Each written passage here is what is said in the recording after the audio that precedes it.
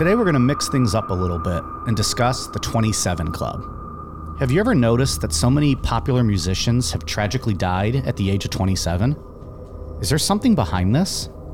Maybe it all starts with 16th century alchemist Johann Faust.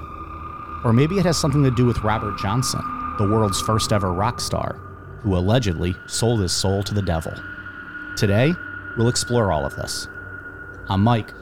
I'm Ian. And I'm Dave. If you thought all of your favorite musicians mastered their craft strictly through hard work and natural talent, stick around. Turns out, some of them may have had an assist from none other than the Prince of Darkness. This is Necronomipod. Breaking news now coming into us from Sky Sources. The singer Amy Winehouse has been found dead in her North London flat, just 27 years old. The singer has had well-documented problems with drink and drugs, and last month had a disastrous show in Serbia. She had to stumble off stage. She was booed off stage. Well, we are now being told by Sky Sources the 27-year-old singer, who found much critical acclaim, has been found dead at her flat in North London. No other details about that at the moment, just from her management have released a statement. I figured, since it's on its farewell tour, I would go ahead and give the McRib one more shot. Really? And that is what I did some 3 hours ago. How was it? It was not, Dave, I think a couple years ago, you and I got them when it came back. Correct. Did you get it then too, maybe? No, yeah. I've never liked the McRib, so I'm just kind of like out of that whole thing. It was not good last time around. It was, I think, slightly better this time. Okay. But still not good. Like, as a kid at school, like, I used to love, like, the little riblet sandwiches they would give us, which, I don't know. I always hoped McDonald's tasted like that, and it never did. It was not nearly as good. But like every time they bring it back, I feel like something always changes. This time, there was like 2 tiny little pickles on it. And instead of like the sliced onions, it was the onion slivers. I don't remember there being the slivers. Like the ones that they put like on their cheeseburgers. That doesn't seem right. Yeah, but that's what it was. So I thought it was slightly better than the last time we had them, but it was still not good. And it's probably good to put it out of its time to euthanize the McRib. They probably used a different breed of dog this time to make the sandwiches. Well, if they would have stuck with this one, maybe, they wouldn't have had to kill it off. The original McRib, which I'm pretty sure you guys, I'm not even sure if you were alive when it came out. We looked it up the one day. I thought it was like the late 80s. That sounds right. So we would have been youngsters. It was quite delicious back then. And it was never the same after that first round of having it. Excuse me, I was wrong. It was 1981. And in the picture, they're onion slivers, and there's like 4 or 5 hearty pickles on them. See? Yeah. That is not what I got today. No, yeah. The other thing that annoys me is that, like, it was pretty well covered, but there were parts of the McRib that didn't even have sauce on it. Oh, that's like, weird. Now you're not even gimmicking the dog meat you're giving me. Right. Like, the sauce is probably the best part of it, actually. It's a requirement to cover up the taste of the bad meat. You can't slack off on the sauce. Right. Don't you know anything, McDonald's workers of today? Yeah. It's imperative you use the sauce. If I'm getting a McRib, I want it just covered in sauce. Of course. You're eating shit meat. It has to be covered in sauce. I don't want to see the authentic color of that meat. I'm sure it's not authentic, but the color of that meat. It's dark gray. Yeah. That's a shoot. It is. It doesn't have a color. It lacks all color. It is the absence of color. So give us that dark red sauce. I'm not even going to call it. It has to be visually appetizing at some sort of minimum standard, right? I don't think it has been, though, in 20 years. Disappointing, Mike. Yeah. I'm not even going to try it. Yeah. I've sworn that shit off. Fuck the McRib. That's that. So anyways, that's what I got going on. Sounds like a Yeah, less than adequate day, in my opinion. I figured I'd give it one more shot. It's probably best that it rides off into the sunset. I agree. I'm not even trying it. When was the last time McDonald's came up with something like new, good? Like, I'm not saying like I see, like, I've seen videos of people like in Europe and like their McDonald's have like little chicken wings. Why not try? I'd have a McChicken wing. I'd try that. They had spicy nuggets for like a cup of coffee. They got rid of those. I want something new. It's not a place for new. It's a place for old. I guess old standards. I guess it works for them though. Like, people are still buying the quarter pounders and the Big Macs. It's not the same. It doesn't taste good anymore. Even Big Macs aren't the same. We've had that debate. I've never been a huge Big Mac guy, but I also think it's because they give you the patties get smaller and smaller. They're like Minder sliders essentially at this point. You're biting into bread and lettuce. Yeah. And Big Mac sauce. Sure. Yeah. They should be embarrassed, ashamed of themselves. Man, we are slaying McDonald's tonight. Meanwhile, we're all going to go home and be like, oh, I wish I had some McDonald's right now. I will say their hot mustard's dipping sauce, phenomenal. Absolutely phenomenal. Oh, that's the best. Their hot hands mustard down. is so damn good. Have you had it? I don't think so, no. Oh, next time you anytime you get it, if you get a McChicken, throw some of that on there. Or for your fries, so good. I agree on that one. Yeah. It's the only nugget sauce, in my opinion. It's by far the best one. Yeah. There was a time a while ago, I didn't mean for this to become a whole McDonald's menu breakdown, but I'll happily do it for the next hour. They had like a sweet chili sauce. I don't know if they still do. That was really tasty too. They had a sriracha sauce that was pretty good. Yeah? A couple years ago. I don't remember that. I like sriracha. It was real good. It was basically like sriracha and mayonnaise mixed together, I think, or something like that. Sounds good. Oh, that sounds delicious. Yeah. So anyways, we're mixing things up, doing something a little different here tonight. This is very different. Not what I expected at all. This was going to be a December show, but then, Card Suppers and Chains, Pally. Yeah. Got bumped up to this week. And I don't know. It's something different. I like when we do the different things. That's Which super interesting. We don't get to this do story. often. We could do ghost stories and aliens and missing people, but this is something a little bit off the beaten path for us. So, Johann Faust was a real German alchemist, astrologer, and magician who lived from 1480 to 1540. But when you look up making a deal with the devil, Faust, Fausto, or a Faustian bargain are the first things that show up. And that's because Johann Faust ended up being the protagonist for a German legend about making a deal with the devil. This was written numerous times by numerous people over the years. Sure. But the basic story is that Faust was a really smart guy, but he got bored with his life as a scholar. Like, he wanted to know everything. And because he didn't have the means to achieve the knowledge that he wanted, he became depressed. After he attempted suicide, Faust found himself at a physical crossroads in the Spessart forest near Wittenberg. In some stories, Faust calls on the devil by just speaking out loud. I declare my soul for sale. Just yelling out for the devil. In others, Faust has a staff and he draws symbols in the ground to summon the devil. Regardless, the devil didn't show up, but the demon Mephistopheles did on behalf of the devil. To be fair, the devil's busy. Yeah, he can't Got just a lot show going up. on. He doesn't come to see everybody. he's got a big fuck schedule. I bet he does, huh? It's like, He's cornholing Hitler down there in hell, right? That's what I was going to say. Being the middleman, Mephistopheles and Faust agreed on the following. Mephistopheles would serve Faust as long as he lived, provide Faust with any information he desired, and would never lie to Faust. To make the deal, Faust needed to sign a written copy in his own blood, renounce his Christian faith, and at the end of 24 years from that date, Faust would surrender his body and soul to the devil. Do we know how old Faust was at that time? Maybe it's a good deal. Yeah, I wonder why the 24? Is that symbolic in any way? Is that just what they? So Faust lived to be 60. I want 30 years. I'll give you 20. 27, 22. And they, spit in their hand and shake on 24. Got yourself a deal, Mephistopheles.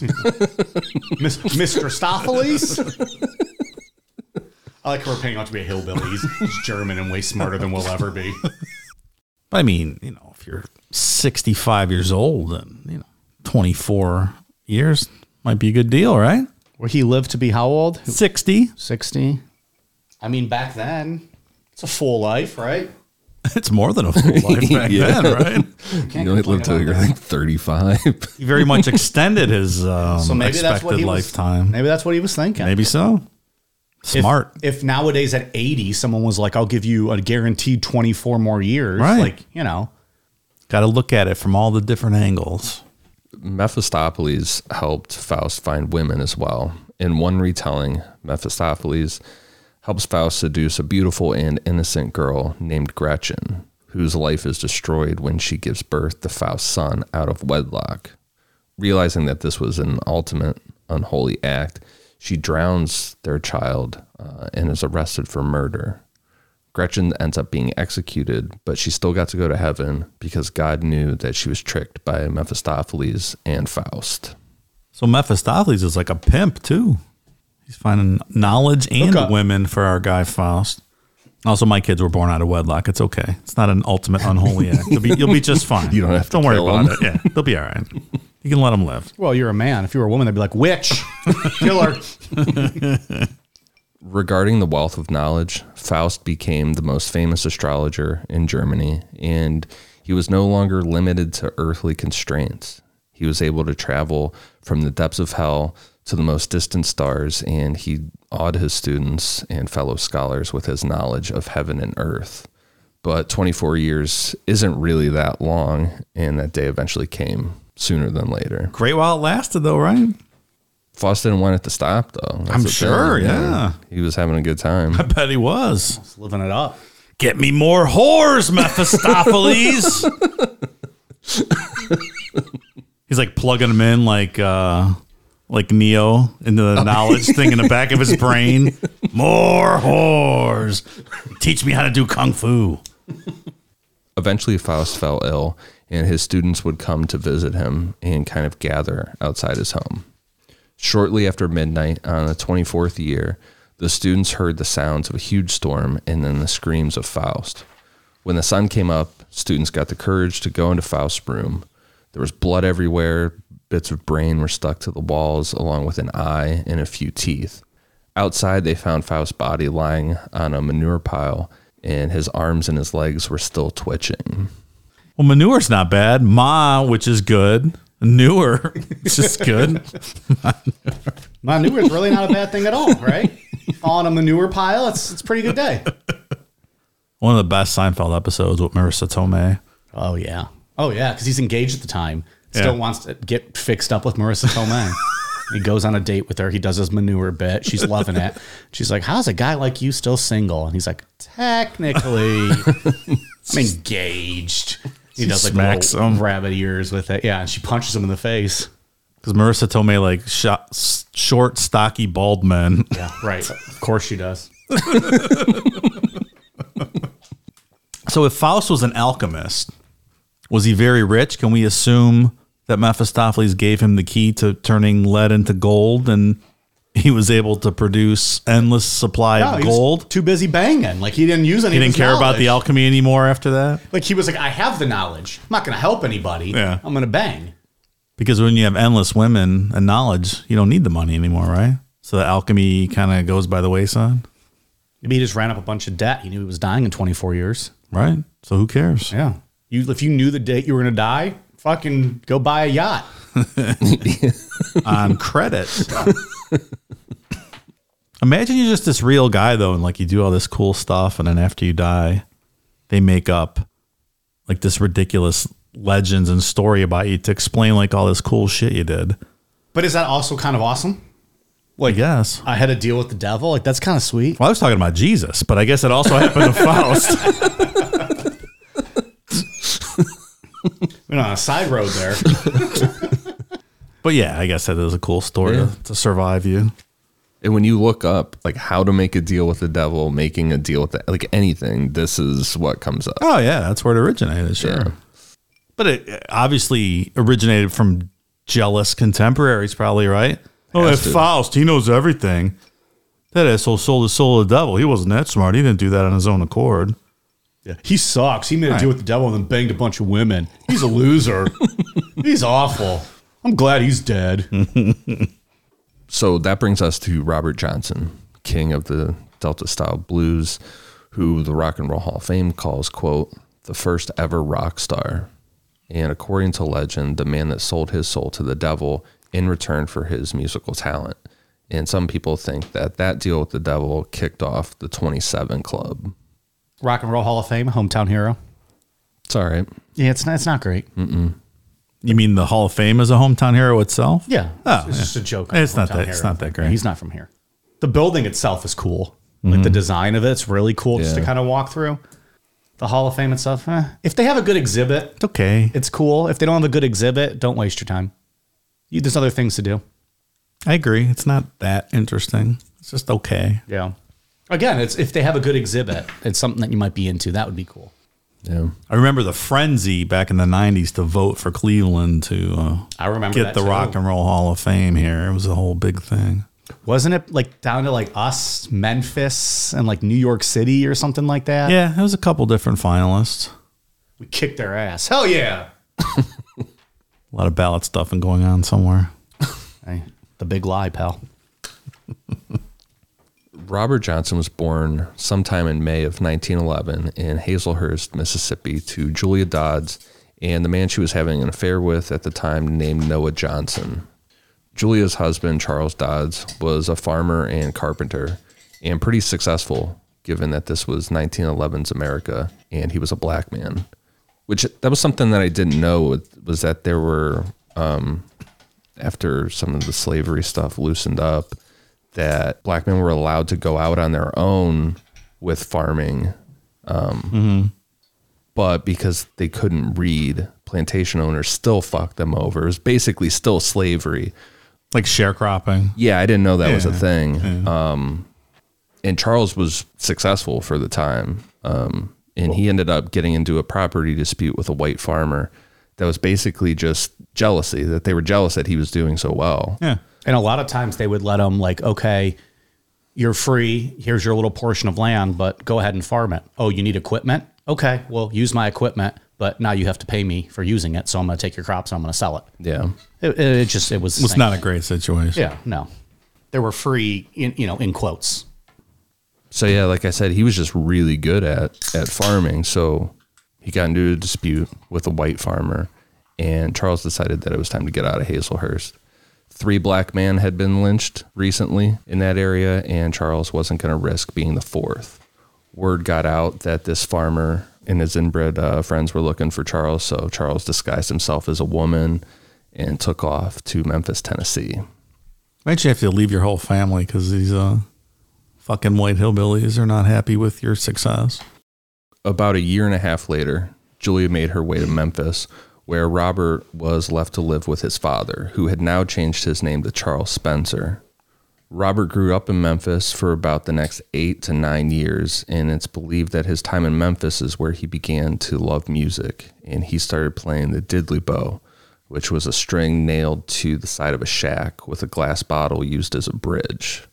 I read that he liked a 3-string. Huh, three-string diddley bow. Yeah, that he was unique for that because usually guys just use 1 string, but he used 3. Oh, shit. You can go get one of those at Guitar Center. I'll build my own. Come with one of those like wah-wah pedals. Wah, wah, wah. Julia Dodds ended up getting remarried, and in 1919 or 1920, Robert rejoined his mother and her new husband, Will Willis, on a plantation in Crittenden County, Arkansas. But pretty quick, they all moved to a spot across from the Mississippi River to work on cotton fields. The way it's told is that Will Willis was one of those type of guys that thought that a man should just kind of keep his head down and stick to working hard. But Robert was like, fuck this, I'm not trying to work in these fields. When your hands get fucked up picking cotton. So for an aspiring guitar player, that is the last place you want to be. You want to fuck your hands up playing guitar. Exactly. Like, that's not easy work, man, picking cotton. I mean, I just associate farming in general with difficult work, and I don't want to be outside in the sun all day or up at 4 a.m. Or doing anything of the above. or being outside in general. Exactly. You lost me there. Oh, farming? Oh, that's outside? No, I don't want to do that. No, thanks. I'll do a hydroponic farming in my basement or something. There you go. So as a result, Robert spent a lot of his time in juke joints, which were places where black people could listen to music and dance. At those juke joints, Robert watched early pioneers of the Delta blues like Son House and Willie Brown play, and this inspired Robert to play his music professionally. While he was dreaming of being a professional musician, Robert's mother, Julia, told him about her affair and who his real father was, which resulted in Robert adopting the last name Johnson. It's interesting, too, how people were able to piece together his, just who he was, because not a lot was known about him till way later. Until much later, yeah. Like his father changing his last name to Spencer to hide from people. Their census, I think it was like a 1920s census with Robert, and he adopted the name Spencer for a bit. And they were just able to kind of slowly piece all this together. Not easy. The first historical documentation of Robert using the last name Johnson was when he signed his marriage certificate to 16-year-old Virginia Travis in 1929. For the time being, Robert gave up music and went back to working in the fields. As Virginia's due date grew closer, she moved back to her childhood home in Penton, Mississippi, so her family could help her take care of the baby. The plan was for Robert to travel behind her, but now that he was alone, he was like, I can kind of start working on the guitar a bit. Because he gave it up for a long time. Yeah, he was like, I'm going to be a good dad. We're going to, be married. I'm not doing this stuff. I'm just going to work. And so he picked the guitar back up, and on his travels, he stopped off at a couple of juke joints along the way to play. By the time Robert got to Penton, Mississippi, Virginia and his baby had died during birth. Virginia's family heard about Robert going to juke joints and saw his guitar. He kind of showed up with a guitar on his back. So Robert was blamed for their deaths. Virginia's family was super religious, and Robert had brought this on them with his devil music. It's another thing that I learned through this is that the blues were seen as devil music. Devil music, yeah. Very aggressively seen as devil music. Yeah. If they could look in the future and listen to some black metal for 5 minutes, they wouldn't think the blues was devil music anymore. They would die on the spot, have heart attacks and keel over, right? At 19 years old, Robert played on street corners, but no one really paid any attention to him. During Son House's and Willie Brown shows in Robinsonville, Mississippi, Robert would grab one of their guitars during intermission and force the audience to listen to his songs. And Robert was not good. Son House later said, quote, "Folks, they come here and say, why don't you go out and make that boy put that thing down? He's running us crazy." And Robert, for real, was just booed out of the juke joints and pretty much booed out of town. Don't play anymore, Robert. Not just booed out of the juke joint, booed out of the whole town. Yeah. You're so bad you have to leave town. He's going to stay at the hotel. He's got to go. Poor guy, just chasing a dream. It's kind of debated how long Robert went away for. Somewhere between 6 months and a year later, when Robert showed up at another House and Brown show in Banks, Mississippi, Robert asked Son House for permission to play a song on stage. And feeling sorry for Robert, Son House let him. As soon as Robert started playing, everyone was blown away. In a span of 6 months or so, Robert had gone from being booed off the stage to one of the best guitar players ever. People said it was like two people were playing the guitar at the same time. Like Robert was able to play rhythm and lead all at once. And that's for real. There's interviews with Eric Clapton saying I've tried to figure out, I've listened to this and studied it for years, and I can't figure out how he was able to do this. I listened to all those old songs today. I hadn't listened to it in a long time. It's good. It's so good.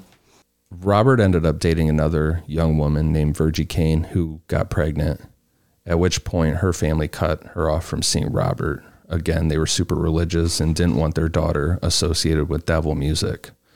After this breakup, Robert just traveled around playing songs at juke joints and being quite the ladies' man and quite the drinker too. Women and whiskey. Yeah, he just indulged and just jumped headfirst into women and whiskey all day, every day. Bad life at all. He had a tough time with the wife and the daughter, and then this girl, and he's just all right, enough. I guess that's not it's not cut out for me. It's not for me. Yeah, he was not a domesticated man. Didn't work out for him. It's very sad, but. In 1936, Robert got a chance to record his music, arranged by the American Record Company in San Antonio, Texas. He recorded his first single, Terraplane Blues, which sold 5,000 copies and earned him another recording session.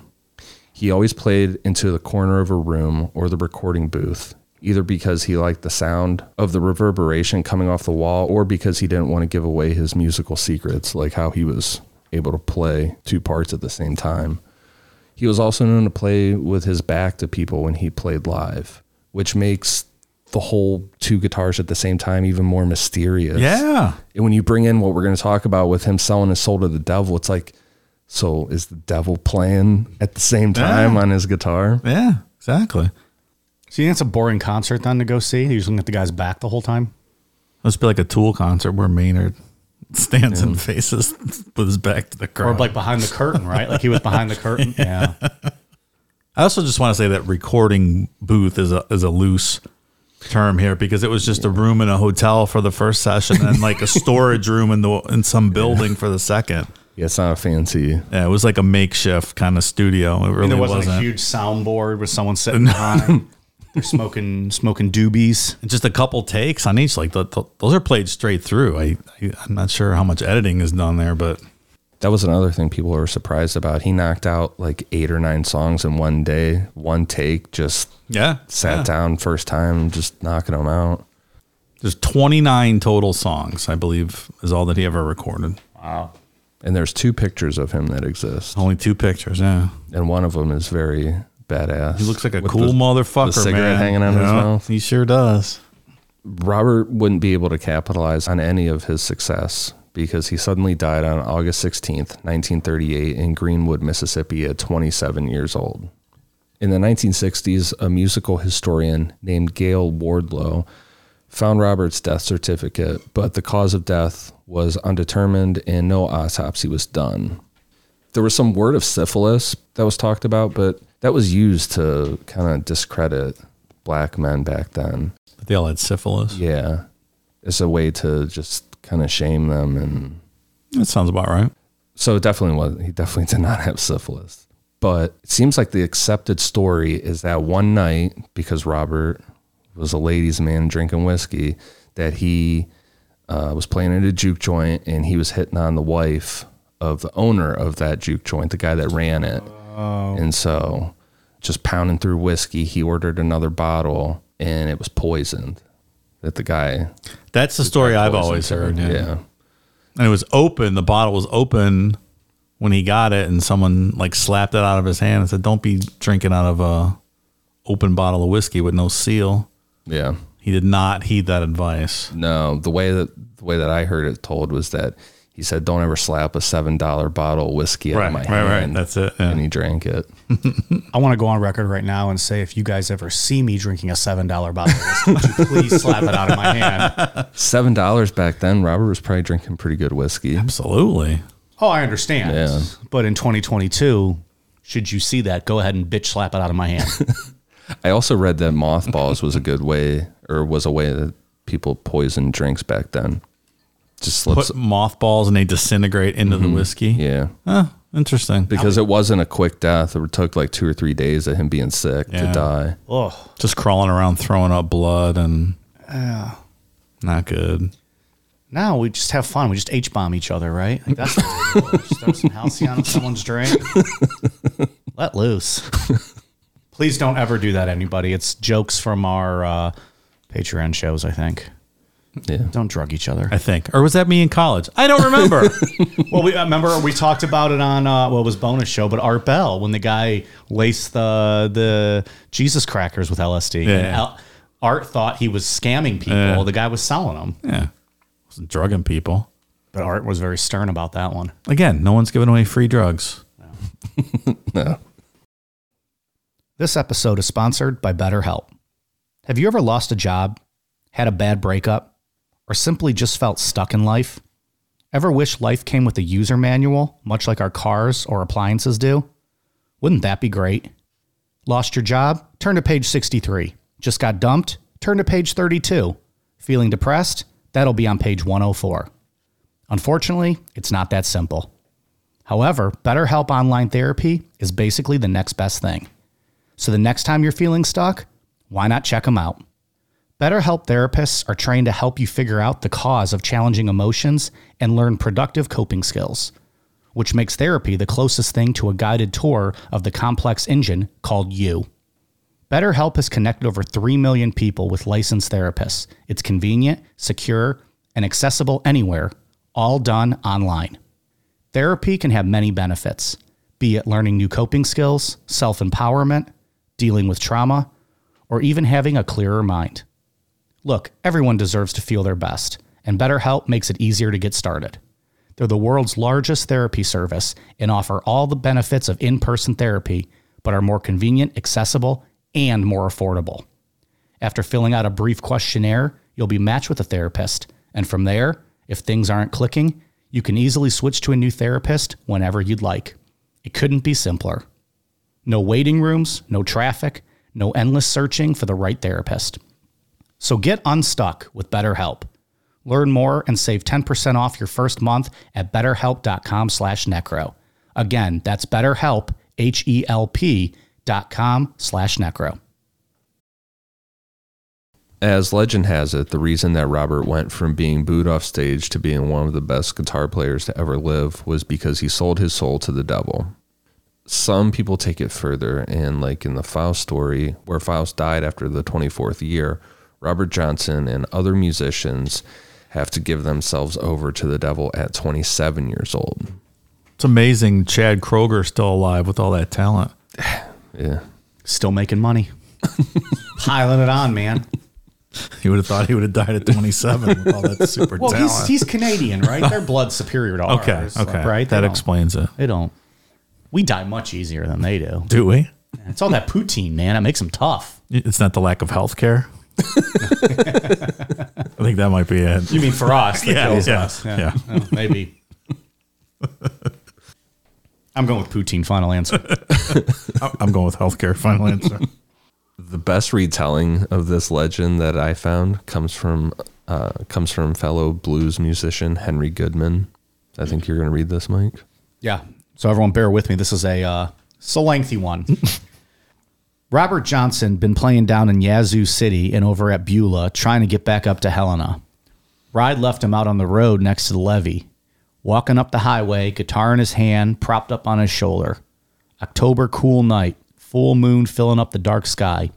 Robert Johnson thinking about Sunhouse, preaching to him. Put that guitar down, boy. You driving people nuts. Robert Johnson needing as always a woman and some whiskey. Big trees all around, dark and lonesome road. A crazed, poisoned dog howling and moaning in a ditch alongside the road, sending electrified chills up and down Robert Johnson's spine. Coming up on a crossroads just south of Rosedale. Robert Johnson, feeling bad and lonesome, knows people up the highway in Gunnison can get a drink of whiskey and more up there. Man sitting off to the side of the road on a log at the crossroads says, "You're late, Robert Johnson." Robert Johnson drops to his knees and says, "Maybe not." The man stands up, tall, barrel-chested, and black as the forever closed eyes of Robert Johnson's stillborn baby, and walks out to the middle of the crossroads where Robert Johnson kneels. That's a bold analogy there. That's quite the way to say that. I didn't love reading that sentence. Black as the eyes of your dead kid. Come on, man. Yikes. He says, "Stand up, Robert Johnson. You want to throw that guitar over there in that ditch with that hairless dog and go back on up to Robbinsville and play the harp with Willie Brown and Son because you just another guitar player like all the rest? Or do you want to play that guitar like nobody ever played it before? Make a sound nobody ever heard before? You want to be the king of the Delta Blues and have all the whiskey and women you want? That's a lot of whiskey and women, devil man." "I know you, Robert Johnson," says the man. Robert Johnson feels the moonlight bearing down on his head and the back of his neck as the moon seems to be growing bigger and bigger and brighter. He feels like the heat of the noonday sun bearing down, and the howling and moaning of the dog in the ditch penetrates his soul, coming up through his feet and the tips of his fingers through his legs and arms, settling in that big empty place beneath his breastbone, causing him to shake and shudder like a man with the palsy. Robert Johnson says, "The dog gone mad." The man laughs. "That hound belongs to me. He ain't mad. He's got the blues. I got his soul in my hand." The dog lets out a low, long, soulful moan, a howling like never heard before. Rhythmic, syncopated grunts, yelps, and barks, seizing Robert Johnson like a grand mal and causing the strings on his guitar to vibrate, hum, and sing with a sound dark and blue, beautiful, soulful chords and notes possessing Robert Johnson, taking him over, spinning him around, losing him inside of his own self, wasting him, lifting him up into the sky. Robert Johnson looks over in the ditch and sees the eyes of the dog reflecting the bright moonlight, or more likely so it seems to Robert Johnson, glowing on their own, a deep violet penetrating glow. Robert Johnson knows and feels that he is staring into the eyes of a hellhound as his body shudders from head to toe. The man says, "The dog ain't for sale, Robert Johnson, but the sound can be yours. That's the sound of the Delta Blues." "I gotta have that sound, Devil Man. That sound is mine. Where do I sign?" The man says, "You ain't got a pencil, Robert Johnson. Your word is good enough. All you got to do is keep walking north. But you better be prepared. There are consequences." "Prepared for what, Devil Man?" "You know where you are, Robert Johnson? You are standing in the middle of the crossroads. At midnight, that full moon is right over your head. You take one more step, you'll be in Rosedale. You take the road to the east, you'll get back over to Highway 61 in Cleveland. Or you can turn around and go back down to Beulah, or just go to the west and sit up on the levee and look at the river. But if you take one more step in the direction you're headed, you're going to be in Rosedale at midnight under this full October moon, and you're going to have the blues like never known to this world. My left hand will forever be wrapped around your soul, and your music will possess all who hear it. That's what's going to happen. That's what you better be prepared for. Your soul will belong to me. This is not just any crossroads. I put this X here for a reason, and I've been waiting on you." Robert Johnson rolls his head around, his eyes upwards in their sockets to stare at the blinding light of the moon, which has now completely filled the pitch-black Delta night, piercing his right eye like a bolt of lightning as the midnight hour hits. He looks the big man squarely in his eyes and says, "Step back, Devil Man. I'm going to Rosedale. I am the blues." The man moves to one side and says, "Go on, Robert Johnson. You the king of the Delta Blues. Go on home to Rosedale. When you get on up in town, you get you a plate of hot tamales because you're going to be needing something on your stomach where you're headed." It's a wild telling of that story, man. If anything has come from researching this, I'm glad that I read that story. It's fantastic. I like it. Mm-hmm. That there's the birth of rock and roll, more or less. Pretty much, yeah. Well, Dave, the white man made rock and roll. Okay. Elvis Presley, the Rolling Stones, Aerosmith, the list goes on. Weezer, Sister Hazel. Weezer. Recently, 3 Days Grace, Three Doors Down. That's the birth of rock and roll. Is that right? You feel like you trade your soul to the devil. Just listen to Three Doors Down. Oh, God. Led Zeppelin made a whole career out of poaching these guys' material. Yeah, you could trace everything back to Robert Johnson. All of it. Yeah. Historians believe that Robert didn't really sell his soul to the devil, but Robert learned. What? But there's some people that do. There's guys in that documentary on Netflix, which is really good. I'd recommend anybody to watch that. Was it called Crossroads? Yeah. Devil at the the Crossroads. Yeah. Just like we talked about. Oh, shit. It is really good. There's some old blues guys in there that are like, yeah, Robert went down there and sold his soul. No, they're not putting on. Yeah, Yeah, they they absolutely believe it. Netflix. Yeah, it's really good. I have to check that out. Historians believe that Robert learned from a man named Isaiah Zimmerman, who went by Ike. According to Zimmerman, he and his wife, Ruth, took Robert into their home in Beauregard, Mississippi, while he mentored Robert. Their favorite spot to practice was at the Beauregard Memorial Cemetery across from Zimmerman's house, and rumors spread about the two of them playing the devil's music in a graveyard. And the way that was told was that Ike told Robert that they were going to play in the gravestone or in the graveyard because he wasn't going to bother anybody like he was back at the juke joints. Booed? Yeah, the dead weren't going to be able to boo him, so he could be as bad as he needed to be out there. So an expert in 6 months to a year. Is he a natural? I don't know. I don't know how you explain that. Like, are there certain people that have that innate talent? they just don't know it yet. So all it takes is 6 months to a year. Once you learn what you're doing, then your I think that's internal talents or your natural born talents are gonna come out. And this Ike Zimmerman guy, he was considered one of the best guitar players in the area. So maybe Robert it just clicked. That's what I mean, yeah. And maybe he wasn't as bad as the story goes when he was kind of jumping in there when those other guys were playing, and he would just jump in at like the intermission. He just wasn't as good as Sunhouse and Willie Brown. Yeah, and he wasn't good. Maybe he wasn't the drizzling shits. Maybe he was just like a beginner, and that's not what they. If you pay to see a concert, you don't want to hear a beginner play. Yeah.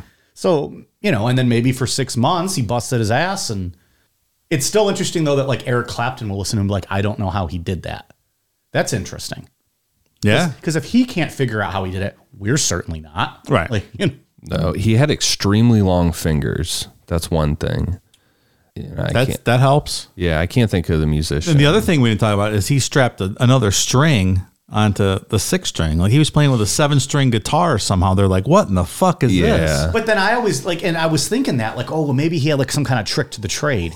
But like Eric Clapton now, there's 7-string guitars all over the place. And he still is saying he can't figure out how he did it. Yeah, I don't know. It's crazy. Like, does it ever make you think there's something that you're a natural at, but you've never been exposed to it, so you'll never know? Like cricket. No, like if you ever played cricket, what if you're the best cricket player in the history of the world, but you've never been exposed to cricket before? Well, I think we found it. We're podcasts, right? We're the best in the world at podcasting. And we happen to find it, luckily for us. But for our listeners out there, maybe they haven't found their talent. Yeah, I'm sure there's something there's probably a lot of things that we're all naturally good at. Like that's why I always thought it was best to expose your kids to as many different activities and sports growing up, because you never know what they're going to be good at and what's going to take and what's not going to take. Absolutely. There's things you've never been exposed to that you're just never going to know. I think that's true. I mean, I don't think everybody maybe is going to be great at something, but don't you think there's one thing that everyone's good at? I don't know. As long as they find that one thing. I think there's probably for most people, I guess. Yeah. Sure. Yeah. There's going to be something. Yeah. I don't think I have anything like that. There's not something that I'm just naturally really great at. Anything that I might be good at is because I tried hard to be good at it. Which is essentially just drinking alcohol, and peeing every. That I'm good at. Yeah. Took a lot of practice though. And peeing every 15 minutes. So I got a good Robert Johnson story for you guys. So there's another Delta blues musician named Robert Lockwood Jr. He's from that area. And Robert Johnson lived with Robert Lockwood Jr.'s mom for like 8, 9, 10 years. Okay. Was dating her or whatever. So he was kind of like a quasi stepfather to Robert Lockwood Jr., who was only like 4 years younger than Robert Johnson. But he taught him how to play guitar, and they used to do shows together and stuff. And they would play out and about and whatever. And like I've read that people couldn't tell the difference between the two. So this guy's real good too. So there used to be a bar called Fat Fish Blue in Cleveland, downtown. I remember that. And Robert Lockwood Jr. moved to Cleveland for the second half of his life. So every Wednesday night, this guy would do 3 sets at Fat Fish Blue. And I think he lived to be 90 something. So this was about 20 years ago. He's almost 90. So I was there on a Wednesday night for whatever reason. And this guy, Robert Lockwood Jr., sat down at our table and was talking to us in between sets. Oh, yeah? Was telling us just the story of playing with Robert Johnson and growing up with him in his house. And holy shit. It was really cool. That's awesome. Yeah. So you just remembered that? Or like you knew? No, I was reading this. I go, holy shit, I forgot all about that. Like, I don't remember the specifics and stuff. And I was probably pretty intoxicated. But it was about probably 2005. He died in 2006. So it was probably 2005-ish around then. But really cool guy. That's pretty awesome. Yeah, 3 shows every Wednesday night. And we just happened to be there on a Wednesday. And he was like in the middle of the sets. And he was, I would say, almost 90 years old at that point. And just was sitting down bullshitting with us, talking about the old days in the Delta. And if you only would have known back then that 20 years later, you'd be covering this on a podcast. So there's my Robert Johnson adjacent story. It was pretty cool. I don't have any specific stuff for really you cool. because I don't have a very good memory. But Fat Fish Blue just like blew my mind. Oh, that place was awesome. Man, I don't know if I ever went because I was like a kid back then. Yeah. But but 2005, I was not a kid. It was a blues bar I guess I just restaurant never in downtown Cleveland. Yeah. It was a very cool spot. Everyone always had Fatfish blue shirts. Like I saw those everywhere. Yeah. That was like that's cool. That's my night of hanging out with Robert Lockwood Jr. Really super cool guy. Was he into the whiskey and women as well? You know, I don't remember. You probably did a shot with him and don't even remember. I probably did. But I think he died shortly after. Well, yeah, I couldn't keep up drinking with you. I don't think that's what happened. He was in his 90s. Doesn't mean that alcohol couldn't have done it. That's true. So the 27 Club became well known after Kurt Cobain died in 1994, with people connecting his age of 27 to Jim Morrison, Janis Joplin, Brian Jones, and Jimi Hendrix. When Amy Winehouse died at 27 in 2011, it attracted even more attention to the age. And then the idea of Robert Johnson selling his soul to the devil as being the cause for so many talented musicians dying at 27 years old started to spread as well. Kind of an online thing. Was it an online thing? That was never a thing back in the early 70s until... From what I was reading, there were people that connected Jimi Hendrix, Jim Morrison, Janis Joplin, because they all died within months of each other. Like it was boom, boom, boom, real quick. Robert Johnson being the reason for it, I think, is an internet thing.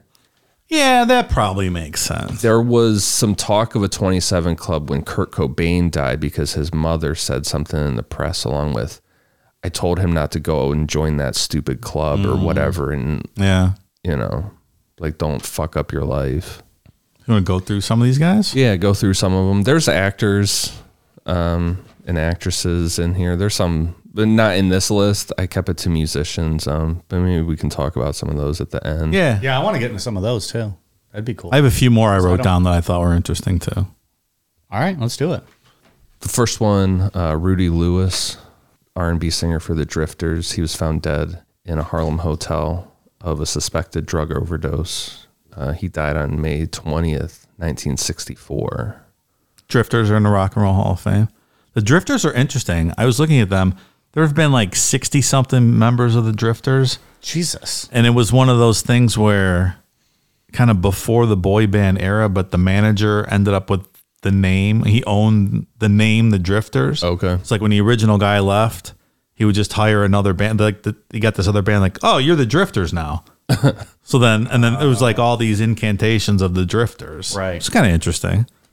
No, you're the Drifters now. So like they're the original Drifters, then the new Drifters, and Drifters 2000. yeah, like they're still playing today, I think, and there's been 60-something people in the band. That's wild. So who made it to the Rock and Roll Hall of Fame then? Like the original lineup? The original Drifters from the 50s, I think. Okay. Hall of Fame's like, you're not going to put a fast one on us, buddy. Fuck you. There's like 60 people on the induction stage singing. Under the boardwalk.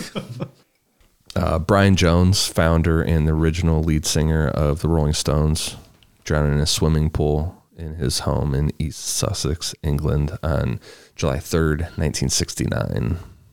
Also fired by the Stones right before this happened.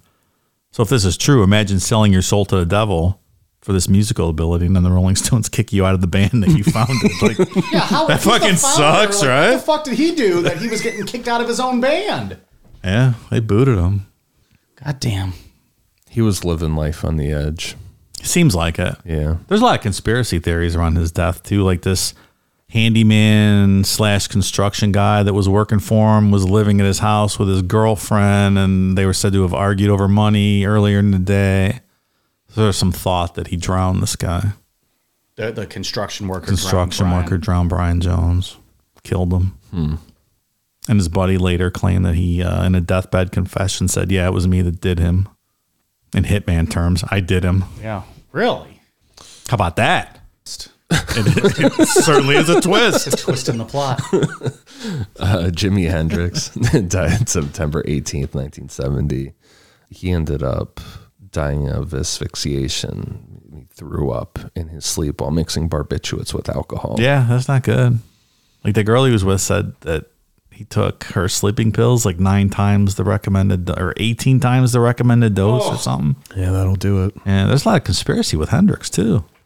Yeah. What time the girlfriend called the ambulance, what time they showed up. Like the ambulance guys said they didn't even see her when they got there. And his buddy Eric Burden from the Animals showed up before the ambulance and cleaned up all the drugs because he's worried about the drugs and stuff. A lot going on in that room there. I've heard the story about the guy cleaning up the drugs. Yeah. I guess he found a poem or something that Hendrix wrote and left it, and he thought it was a suicide note. So he like told the press or something that it was a suicide. So there's just a lot of confusion going on there. I actually pulled a quote from Hendrix like 2 weeks before he died. He said, "I'm not sure I'll live to be 28 years old. I mean, the moment I feel I have nothing more to give musically, I will not be around on the planet anymore unless I have a wife and children. Otherwise, I've got nothing to live for." 2 weeks before he died. And 2 months before he turned 28. Yeah. And he said, I might not see 28. Yeah. Yeah, that's dark. A lot of converging things going on there with Hendrix. Janis Joplin died October 4th, 1970, from a heroin overdose at Landmark Motor Hotel in Hollywood.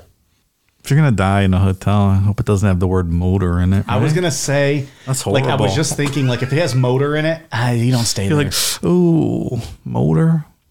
But I guess if you're doing heroin, Not you're to just probably die, looking yeah. for a place just to kind of do heroin. Yeah, I guess it goes hand in hand. I guess she got strong heroin, stronger than she was used to. Is what I assume if we liked heroin, we'd get like diet heroin, right? Heroin light. Like if I was going to go with our Miller Light, like we want heroin light. If I was going to do a heroin, you don't want the strong heroin. Dave, there's a lot of stuff I'm going to have to do first to ease my way even into the heroin realm of things. Like a weed maybe first. Let's do a weed. I'll get to heroin in about a year or 2 years time. That was 16 days after Hendrix, so that was boom, boom. Man, can you imagine? That's a hit. Yeah. Yeah, that's two Wasn't iconic people gone real quick. Yeah. What was the I guess a bunch of other people had that same heroin she did and OD'd over the weekend too, so OD as well? yeah, so I guess it was stronger than anyone thought. Could it have been laced with anything else too, or they don't even know? They just think it might have been stronger. Isn't that the whole fentanyl issue right now? Is that people cut heroin with fentanyl's fentanyl? a lot cheaper. But also, if you kill your clients, Well, how that's do you what I'm keep thinking. clients? I never understood that. Like if you're not doing that intentionally, right? Because like, why make it stronger if you can make it not as strong and still make as much money and keep them coming back? I think just because fentanyl's a lot cheaper and you're trying to. But I'm talking like with Janis Joplin, like specifically, like Yeah, that probably was just like a mistake Probably. somebody made, Probably. and then ended up killing all their customers. Probably, yeah. I think even the fentanyl thing's probably a mistake a lot of times. I think people cut it trying to make it cheaper. They don't think they're making it as strong as they really are. Yeah. Yeah. They end up killing a bunch of I think people. that's probably right. This show has went down a dark road, and like I don't feel great about any of these conversations. Well, it's not a good business model to kill your clients, right? I would imagine if we killed all of our listeners, that probably wouldn't be great for our numbers. It's like Bill Murray and Caddyshack. Correct me if I'm wrong, but if we kill all the golfers. Jim Morrison died July 3rd, 1971. He was the frontman for The Doors, found in the bathtub of a Paris apartment from a heroin overdose. Actually, it was just labeled a heart attack. And they didn't do an autopsy, so Suspected. that was just suspected heroin, yeah. 27 for just a heart attack. Crazy. Yeah. So I'm going to hope that perhaps there was some extracurriculars going on. Strangely enough, there's I wrote down a bunch of conspiracies for this. There's for all of them are. Like that girl, he was at his girlfriend Pamela Corson's apartment. She gave varying accounts of what happened. She died 4 years later herself of a heroin overdose. I'm not really sensing any conspiracies here. Well, some people say there was a CIA plot to eliminate the counterculture figures, and the CIA killed them.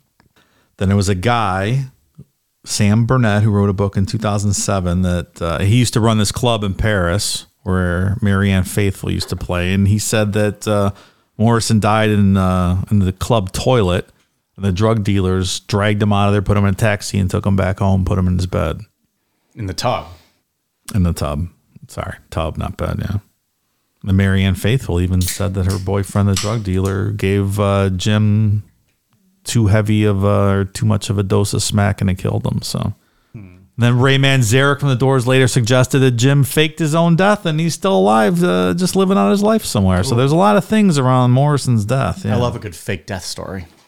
And then do you remember the internet thing in 2016 where there was a Jim Morrison lookalike, an old guy living in Oregon? No. And then people were convinced that was Jim Morrison? I did not. I don't know that one. Yeah. Those pop up like Elvis all the time, too. Like, oh, look at this. It's like, it's just an old man. Yeah. Tupac. Not every old man that has sideburns is Elvis. Yeah, Tupac shit pops up all the time. Yeah, same thing. Same thing. Although I haven't seen any photos of like, oh, this is him. There was a guy not that long ago, or the All Eyes on Me movie that came out a couple years ago. That dude looks exactly like Tupac. Yeah. It's scary. Rob McKernan died March 8th, 1973. He was one of the founding members of the Grateful Dead. He ended up dying from a gastrointestinal hemorrhage at his home in California.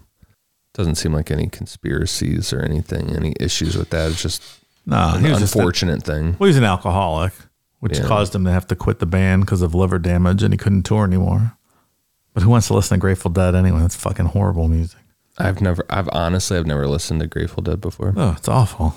I have no interest. Oh. Yeah, I know. There's a couple good songs, but for the most part, I'm not even sure I could recognize a Grateful Dead song if I heard it. I probably couldn't. No. Touch of Grey, like that's a good song.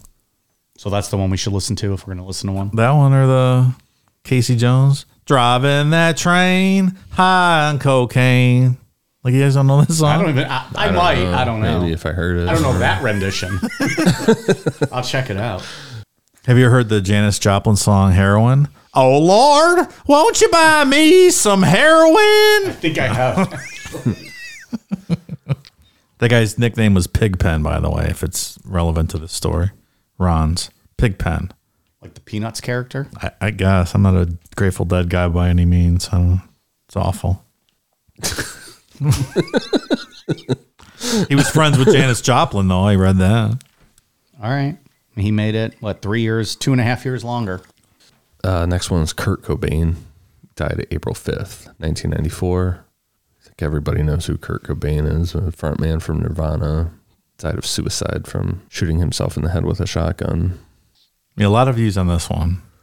Often requested story. Yeah, I'm really looking forward to doing an episode on Kurt Cobain, like a solid 2-part episode on that. Okay. 2 parts on Kurt Cobain? Yeah, I think so for sure. A lot of people do not love Courtney Love. They're not a fan of hers. I think there's a lot of questions with that whole situation. I know there's all the conspiracy theories and stuff like that, but I don't know anything about the story. So that could be a fun episode to kind of dive into that. Yeah, I think at minimum there were a lot of extremely shady people hanging around with them, brought in by her. Okay. I'll reserve judgment on that one. Yeah. I don't really have an opinion one way or the other. The guy that did the documentaries with Eileen Wuornos, Nick Redford. No, not Nick Redford. That's the Skinwalker guy. Yeah. I remember that guy. I can't remember his name, Nick something, but he's the one that went in and interviewed Eileen multiple times when she was in jail and waiting death row and stuff. He did a documentary on Kurt Cobain and Courtney Love. I would love to hear about it. We can all agree, though, that Hole is a top 5 band, right, of all time. They have the one song that's really good. All Parts. Is that what it's There's called? A couple good songs. I don't know. They were okay. There's one song I can think of. I don't know the name of it, though, off the top of my head. Really cool. That one album was real good. Top 5. Official cool down media list. Not going to go that far. Well, and Kurt's published, Kurt owned 98% of the publishing of Nirvana, right? I believe so. A huge percentage. I apologize if I'm wrong, but I think it's something crazy, like 98%. And Dave and Novoselic own because Kurt wrote all the songs, right? He owned all the publishing, I think. Yeah, I believe so. He was worth a lot of money. This will be good stuff to get into when we cover this one day. I think. I'm just talking off the cuff here, but I think that's right. I never saw Nirvana. How many years were they around? A couple. I mean, 5 years maybe? And not even huge for those 5 years? It was pretty... Yeah, they did a great show. Well, I heard it was a great show because I didn't go at the Empire Concert Club in Cleveland, like a legendary Nirvana show, and I did not go, but I heard it was awesome. Richie James Edwards died February 1st, 1995. He was a Welsh guitarist and lyricist for the Manic Street Preachers. He ended up missing a flight in the U.S. While he was on a promotional tour, February 1st, 1995. And he disappeared near the Wales-England border soon after that. In 2008, he was declared presumed dead. He just went missing. Yeah, that's a weird story. Mm-hmm. Wow. They found his car like near a bridge. Like it seems plausible. He jumped into the river over the bridge. But have you ever listened to these guys, Manic Street Preachers? Mm-mm. Let me tell you, I had neither. I listened to their album, this last album, The Holy Bible, today. Yeah. It's fucking great. Really? I loved it. Why do I get the impression they're like punk? No, it's like kind of alt indie. It's not punk. Okay. It was really good. I'm not sure I know what alt indie is, but I would check it out. Just like a different, like in. I don't know what that means either. I think I read that description, but It's like that's a genre, alt indie. yeah, like just British indie music. I thought it was real good. Manic Street Preachers. Are they still around, or did they kind of? I don't know. Oh. Like that was a big album. I don't know. I was just reading background on these people, and that was a big album that this guy was. They were going to do a promotional tour for this Holy Bible album that they just recorded. So I'm like, all right, let me listen to this one. It's fantastic. I like that. I love finding new music that I missed, 30 years ago. After 13 years, they're like, he's dead. Call it. Yeah, they held out for a Call while on that. That's game. People are waiting for insurance payouts. They're like, call him dead. And the last one that I had on my list was Amy Winehouse. She died July 23rd, 2011. Voice of an angel. Yeah. The saddest of them all. She had a lot of issues with drugs and alcohol. She did. She ended up dying from alcohol poisoning. A bad choice in men. That fucking clown husband of hers that got her hooked on heroin. Who is that? Is he a famous guy or just No, a just schlub? some schlub. Blake Civil Fielder, dickhead. Ruined her life, more or less. And now is he getting still all the residuals and royalties and all that? Is that No, they were divorced. Oh, that's good. Yeah, she finally got rid of him. Does she have kids? No. Very sad. It's a real bummer of an end of an episode. One of my favorites. I love Amy Winehouse so You're much. a big Amy Winehouse fan. It was awful. Did you ever see her, Dave? I did not, no. You got to start seeing these artists before they turn 27. She tried to make it to rehab, but she said no. I would have loved to see her, but yeah, no. Twas not to be. Twas not to be. I got a couple more. Oh, that's right. We have yours, and you have some movie people. Yeah, let me get perhaps? those ready on my laptop. Why not have more, horrible, sad things to discuss here at the end of the show? So yeah, there's like artists and actors. Like there's more than just the musicians as the popular Right. 27. view on this. But do you guys remember Anton Yelchin? He was an actor. He was in the Star Trek reboot. He was Chekhov, and he was in. Remember that Green Room, kind of pseudo horror movie where they were in the band. They went to play at the white supremacist camp. Yeah. They were trying to kill him. He was in a bunch of stuff. This kid. He was a really good actor. Yep. I know. Who But he drove into his apartment or his house in Studio City one night, parked his Jeep Grand Cherokee, got out, went to go check the mail or something. The Jeep knocked out of gear, rolled backwards. I guess it was a steep incline, and pinned him against some brick pillar or something where he was checking his mail. That's terrible. Asphyxiated, internal trauma. Ugh. Horrible. He was in a movie called Rudderless. It was a really good movie. If you guys have never seen the movie Rudderless. Is that a horror movie? No. It's about a school shooting kind of sort of redemption story. It's quite sad. It's a very good movie though. Well, as if we didn't have enough sad stuff to discuss tonight. Let's discuss school shootings. School shooting / music. It's a really good movie. All right, I got another one. All right. Mia Zapata was the lead singer of a punk band named The Gits. They were from Ohio, Yellow Springs, Ohio, at Antioch College, where they met, which is where Dave Chappelle lives down there. Moved to Seattle, kind of on the verge of breaking out, and she got murdered one night. Damn. Never found out who it was. 20 years later, they had the DNA sample of a bite mark or something on her. 20 years later, this guy that killed her got arrested or whatever, and they had advancements in DNA and whatnot, and his DNA got put in a database. Guy got convicted of the murder 20 years later. Like, that's a whole show we should maybe do one. It's a really interesting story. That'd be cool. Really sad because they're really good. So if you've never heard of the Gits, check them out. I got the artist Jean-Michel Basquiat. I was practicing that earlier, so I wouldn't say it. I think that's how you say it. Basquiat. Basquiat? The graffiti artist from New York City. You ever seen any of his stuff? So fucking cool. Yeah. I love it. Yeah, he's a legendary guy. Yeah, awesome stuff. Died at 27. And then, do you remember the Minutemen, the punk band, like early 80s? D. Boone, the guy from the Minutemen, 27. I swore Heath Ledger was on this list, but he was 28. Oh, 28. okay. Mac Miller was almost on this list, but he was 26 in 9 months or something. I would have guessed Heath Ledger was older. I didn't realize he was only 28. Yeah, he's young. That's a guy that could have went on to do a lot of great things with movies. Heath Ledger? Yeah. Oh, he's really a good actor. yeah. Yeah, I feel like he'd have been up there with like Leo. Like they'd have been like the two like Yeah. generational actors-esque type. Maybe there's probably a few more up there, but those two would have I been think big. that's probably right. So anything fun happen? Anything cool we could talk about? There's one other. Did you see the white lighter myth? Like, I ran across this looking at this stuff. Allegedly, Hendrix, Morrison, Joplin, and Cobain all had white Bic lighters with them when they died. So it's this whole white lighter myth.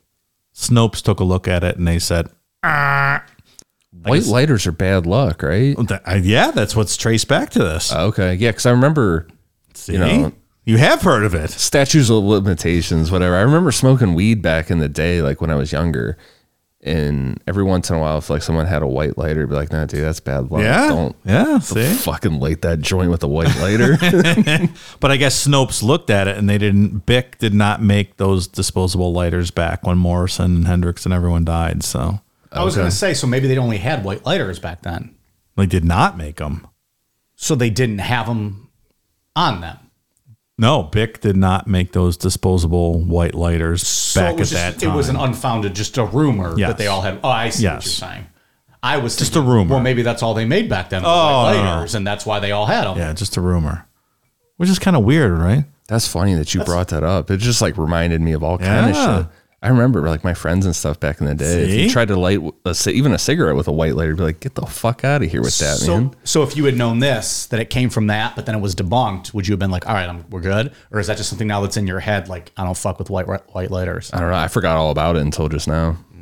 How does something like that get started? I don't know. Maybe it was Bic, like their new ad campaign. When they you know, rolled out all white these- lighters, finally.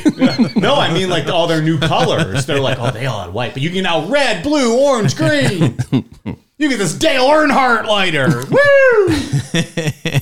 What's weird is that Bic must have been making those disposable lighters back then, but why not white? They must have had other lighters. So between then and now, someone made a decision that we're going to introduce the white lighter. Yeah. Why wasn't it in production back when Morrison, Hendrix, Janis Joplin died? Like, who's the person at Bic that said, you know what, we need white lighters. We have no white lighters in our product line. Why wasn't that an original color? Doesn't Also, make any sense. When did disposable lighters become a thing? When I started smoking as a young 12-year-old, You had they disposable. were available. I don't know. Yeah. So what did you have before? Like a mechanism, and you had to like keep replacing it, like a little cartridge thing. Maybe a Zippo. Zippo. Everyone had Zippos.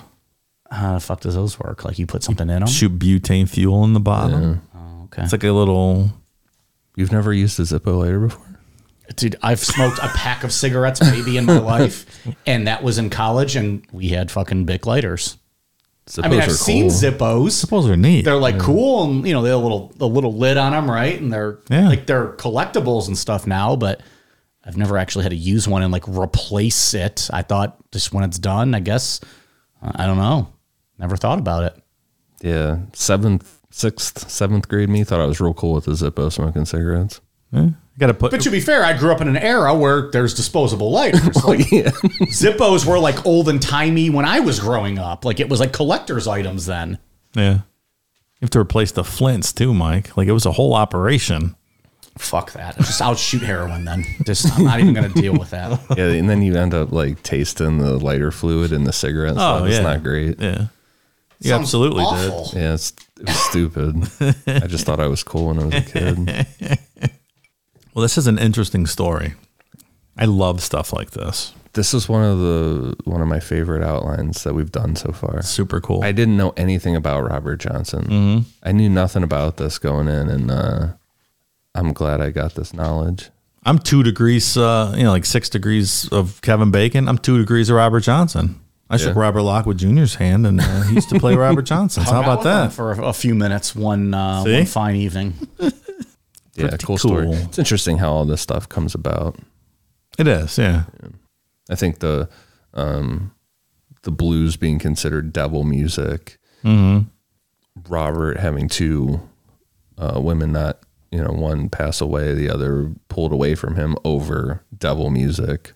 I think that all goes into him selling his soul to the devil. Yeah. And an explanation for why he showed up in a year, 6 months to a year, just blowing everybody away. Yeah, absolutely. Well, jazz was devil music too before this, right? The early 1900s when jazz was born, same thing. It's all devil music. It all got the same bad rap. It's all bad. Everything's bad. Yeah. Right? All the cool stuff anyway. Everything that's fun. All right, anything else on this one? You guys got anything else to... I saw a lot of horoscope stuff out there, like everybody having like some, like zodiac signs and things in common, but I didn't even decide to look at that too much. Because that's bullshit. We have integrity on this show. I feel bad for Faust. Like, he was just like a dude who wanted to be a scientist. And then guy was apparently super smart, and then when he died, everyone's like, he sold his soul to the devil. It was fucking That's how he will always be remembered, this guy. Yeah. I really wanted to find like a way to make a deal with the devil. Like, that's what I was really looking for. It's like, how do you actually The blueprint. do it? Yeah. How do we call him? What do we need to do? Right. What are the specifics? I saw some stuff about killing kids, like sacrificing kids. But nothing was really concrete. Like, there was no definitive way to make a deal with the devil. You couldn't print out like a PDF of the agreement and sign it in your own blood or anything cool. It's unfortunate. Faust's agreement, it's in one of at least one of the rewritten versions of that story, but it's from like the 1500s, so it's not even like, it doesn't make sense, so I don't know what it was talking about. Much like another famous book, it was written hundreds of years later, so it wasn't exactly an eyewitness account. We need to come up with a new Patreon tier. It's like, I don't know, $25-$30 a month. We just call it the Deal with the Devil. And you sign up. We'll give you all kinds of perks, but you also can never cancel it. You owe us $30 a month for the rest of your life. It's the Deal with the Devil tier. Comes with a t-shirt. Well, I would hope so. Maybe even a koozie, right? Maybe. I made a deal with the devil, and all I got were my ears raped every Sunday. Something like that. We'll wordsmith a little bit. We'll get back to you on that one. Yeah. Yeah, so unfortunately there's no concrete version out there on how to actually make a deal with the devil. Maybe for the best. Probably. A lot of wackos out there making deals with the devil. Crossroads were pretty interesting too. They'll show up a lot within other legends and mythology stuff. Because Faust was at the crossroads too. Like, that's where it began, right? Yeah, he was at a physical crossroads. Yeah. It's also a fantastic Britney Spears movie, but we'll get to that. It's a really good Bone Thugs and Harmony song too. Yeah, but it's a better Britney Spears movie. And unlike these hacks, she made it past 27. So. Hacks. So now that we're finally laughing and not all about to cry about all these deaths, mixing things up a little bit. Dave, you got some Patreon shout outs. All right. Thank you to Jake S. Bowersmith, Riley Mack, Jessica Lee. Hey, Mike, want a Netflix and chill? That was Jessica Lee. That was a hyphenated name. That's a hell of It's an invite. Yeah. Okay. Natalia, Justin Benson, Portia Wendell, Miguel Menchaca. Good thing I got that Holla Holla clip handy. Holla, holla. Michael Haddox, Suzanne Turpie, House, Tom Foolery, Hey Yo Wayo, Scott Duff, Cole Roberts, Renalock, Petunia 375, Michael Wolf, Logan Paskuski, Jared Womer, Ashley Mancera Smith, Brittany, Cookie Man, Cookie with lots of O's, Cookie Man, Emma Smith, Andrew Diet, Double Dope Dummy, Bradley Bird, Jenna Tools, Meryl Clemens, Chris Cabot, Sarah Newkirk, I Bleem, Caxardy, Emily Ivers, Monica Jepson, Megan Becker, Your Mom's Little Secret. What do you think that is? A queef. I don't know why, but that's what I initially thought of. Oh, let's go with that. Better Than Casey? No. Sorry. I'm Nope, denied. Mike has denied your name. Linda Fasano, Robert Heaton, Israel Romero, Justin Her Ass. Nice. April Womack, Trisha Gilbert, Michelle Vaughan, Erica Watkins, Alex Hughes, Sean Branson, Josh Berg, Bill Clinton Soggy Stogie, Brian F., Alana Hildebrandt, Courtney Dyer, and Omega 6695. Thank you so much, new patrons. Is Alana Hildebrandt Mrs. Hildebrandt's daughter? I'm guessing so. Or is it Mrs. Hildebrandt? We don't know her first name. We never did get her first name, just that she was calling from the bank. She's very concerned with getting a hold of me. She wants to talk to Mike. She's got some special offers for Mike. Ian, what do you got? For iTunes, I won for Furry Pickles, 23 Huey, Whitney V5, Yo Boy Remus, Don 17, and Obi-Wan John Kenobi. Thank you guys for the awesome reviews. All right. Thank you to everyone that's been a patron and left us a review. You guys got anything else you want to get off your chest before we close this one out, or are we good to go? I don't think so. Think we're good? Yeah, I think I think everyone should go home and listen to some Robert Johnson and then some Amy Winehouse music. It'll make your whole day. Watch that Netflix documentary, Devil at the Crossroads. Very entertaining. It's a quick one. It's like 48 minutes. Yeah, it's not very long. Yeah. A lot of good info, though. Do you have a specific Winehouse album or song they should listen to? No, all of them. There's only a couple albums. He wasn't here that long. All right. We are on Twitter, Facebook, Instagram, YouTube at Necronomipod, patreon.com/Necronomipod, necronomipod.com, and on necronomipod.com, as well as on all of our socials, you will find the link to our spring shop that has all of our new merch. Go check it out. We got lots of cool items there available for you guys, including mugs and wine tumblers and clothing and all that good stuff. Stickers. That's a big one. People love stickers. Stickers are cool. So stick them on your local police car. They love it. Yeah. Just don't tell them we sent you. Yeah, check us out. Again, you can get to the website. If you're on our socials, just click the link in our bio or go to necronomipod.com and you'll find the link to get to our merch. All right, you guys ready for a cool down beer? Cheers.